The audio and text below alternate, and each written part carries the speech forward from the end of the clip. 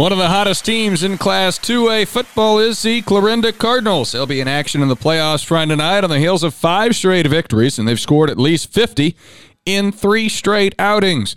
Clarinda earned a date in the round of 16, but their 56-27 win over Roland Story last Friday. The Cardinals' good play late in the season has been headlined by Taden Brown's rushing prowess. He's run for 900 yards over the last 3 weeks and 17 touchdowns in that span. That includes a 325-yard, 6 TD performance in the first round of the playoffs. Here's Coach Colin Bevins. Yeah, it's just he's gotten back to just running north and south. You know, there early in the year he was trying to make people miss a little too much there in the backfield, and you know, that itself goes into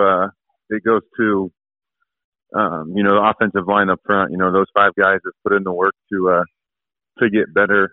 You know, getting to the second level and blocking linebackers. So you know, it really starts up front, and then, you know, Taden, you know, he makes a lot of people miss within, you know, 10 yards, and then he's got the breakaway speed, so that's why he breaks a lot of the long ones. There's no doubt they'll have their hands full with a second-rated and undefeated Central Lyon George Little Rock team. The Lions have outscored their last 3 opponents alone, 161-6. You know, going up there, the expectations are high for them throughout the state, so you know, we can kind of just play loose and play free. You know, we have really nothing to lose, so I've been telling the kids for a couple days now, why not us? So I guess we'll go find out. Clarinda might be the only team left in the playoffs that started the season 0-2. The Cardinals dropped early season contests against Creston and Underwood before getting on track.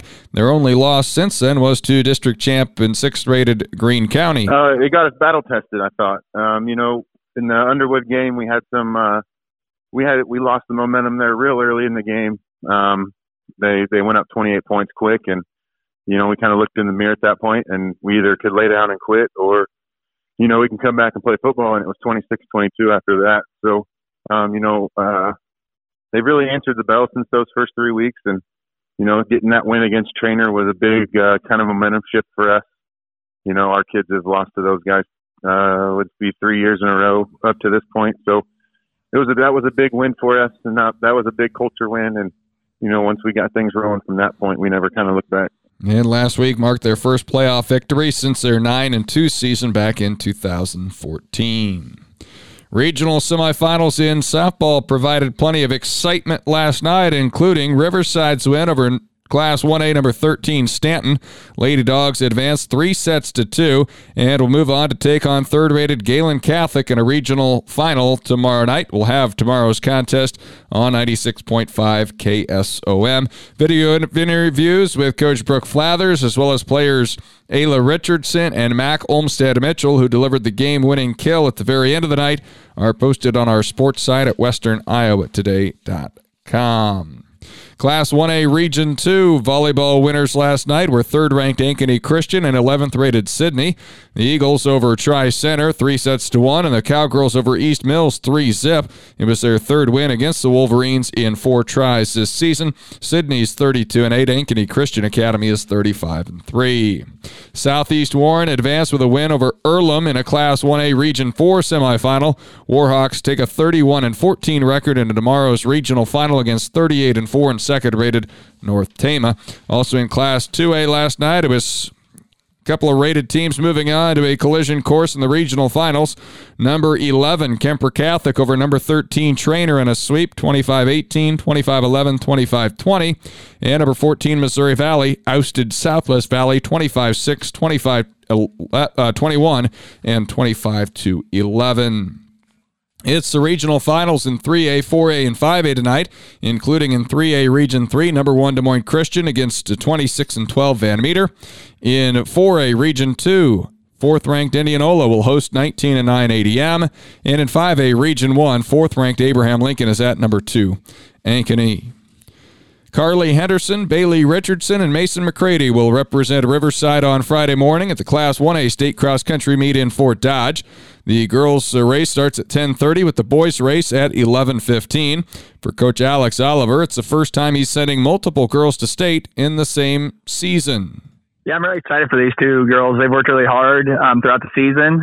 Bailey Richardson is a freshman. She had quite a bit of success in the junior high circuit and now is ready to show up and work hard at state. She had a really tight finish at qualifier. She was 9th, but could have easily been 11th. She had a great finish there for us and has improved throughout the season. Carly Henderson on the other side played in a really exciting volleyball match to get them into the regional finals. And in her spare time, she gets good workouts in with cross country. She's been rated as high as 13th, and I really think if all the pieces fall into place, she has a chance to end up on the deck in Fort Dodge. For the Riverside boys, Mason McCready making a return trip to state after he ran 67th a year ago. Last year we were just kind of figuring it out and excited he made it. This year the goal was for him to place higher at qualifier.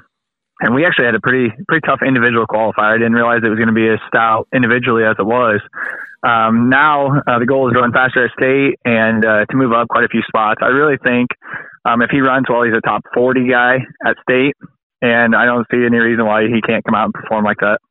Other state cross-country meet previews we'll bring you here this week include with ACGC. We'll hear from Coach Colin Shago, as well as runners Andrew Mahaffey and Justin Reinhardt coming up in sports tomorrow.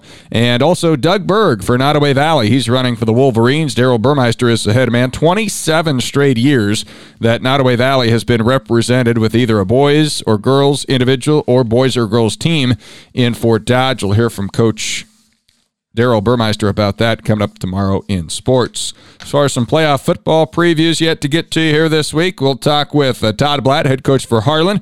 His team will be in action against MOC Floyd Valley. We'll also hear from Lewis Central head coach Justin Camrad and West Harrison's Andrew Stevenson, just to name a few. With sports, I'm Bennett Blake.